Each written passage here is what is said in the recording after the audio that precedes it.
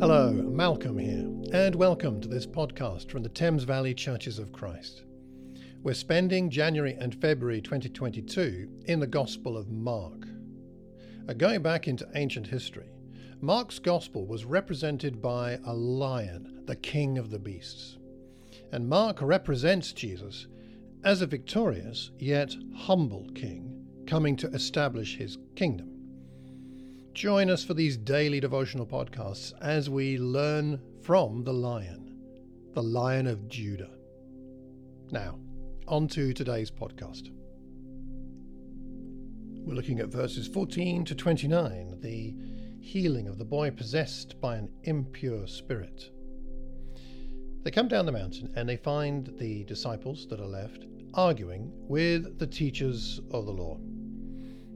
The people see Jesus, they rush to him, and he asks them, "What are you arguing about?" And then the man reveals the situation with his son, which is so desperate. He had asked the disciples to drive out the spirit, but they could not. Literally, they weren't strong enough. Jesus replies with a general comment, "You unbelieving generation, how long shall I stay here and put up with you? Bring the boy to me." The boy has a fit, and Jesus asks the boy's father, "How long has it been like this?" I love that question. It's a question of concern, of connection, of wanting to know how the father feels, I believe. From childhood is the touching and sad reply. It's often thrown him into water and fire. "But if you can do anything, take pity on us and help us." What's Jesus' reply? If you can. Everything is possible for one who believes. Isn't it interesting how Jesus doesn't just answer with, "Of course I want to help, I will do the healing immediately, we can discuss the faith issue later." But no, in this very moment he asks the man the question and engages with his reply and responds with something which must be characterized as a challenge on some level. "If you can," said Jesus, "everything is possible for the one who believes." Immediately the boy's father exclaimed, and I love the honesty here, "I do believe. Help me overcome my unbelief. Help me, Jesus. I'm here standing before you. We're having this theological, spiritual conversation. My son is over here." At that very moment, it appears, rolling around, foaming at the mouth, back in verse 20. And yet the man doesn't rebuke Jesus. He says, "Help me. Help me overcome my unbelief." I believe this story teaches us many things, but part of what it's telling us in the narrative here, as we imagine this scene, is we're seeing a heart of humility on the part of the Father.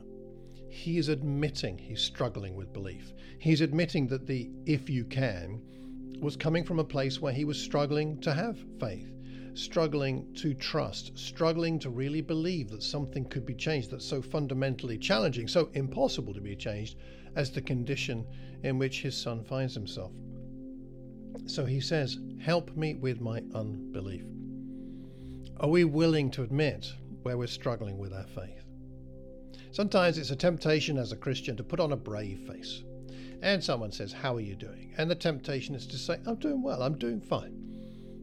There's a temptation perhaps not to be entirely honest when someone asks us about how we feel about a situation which we are sensing or experiencing as having been beyond God's input, God's strengthening, or God's solving, or God's healing. And there are things in this life that we honestly find impossible to believe that God can intervene in and change.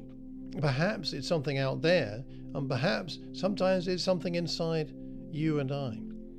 A deep-seated insecurity, an ongoing challenge with pervading anxiety, the fear that we won't be able to make it as a Christian, the fear that our sins are too great, or the fear that we'll give in to temptation, to some of our old sins that are coming back to haunt us as the temptations are growing. And perhaps before we do anything else, the way to respond to that is to come to Jesus and to offer him our unbelief. Jesus can handle our honesty and he can handle our unbelief. And if we're honest, may we not see him do the extraordinary. That's something worth praying about today.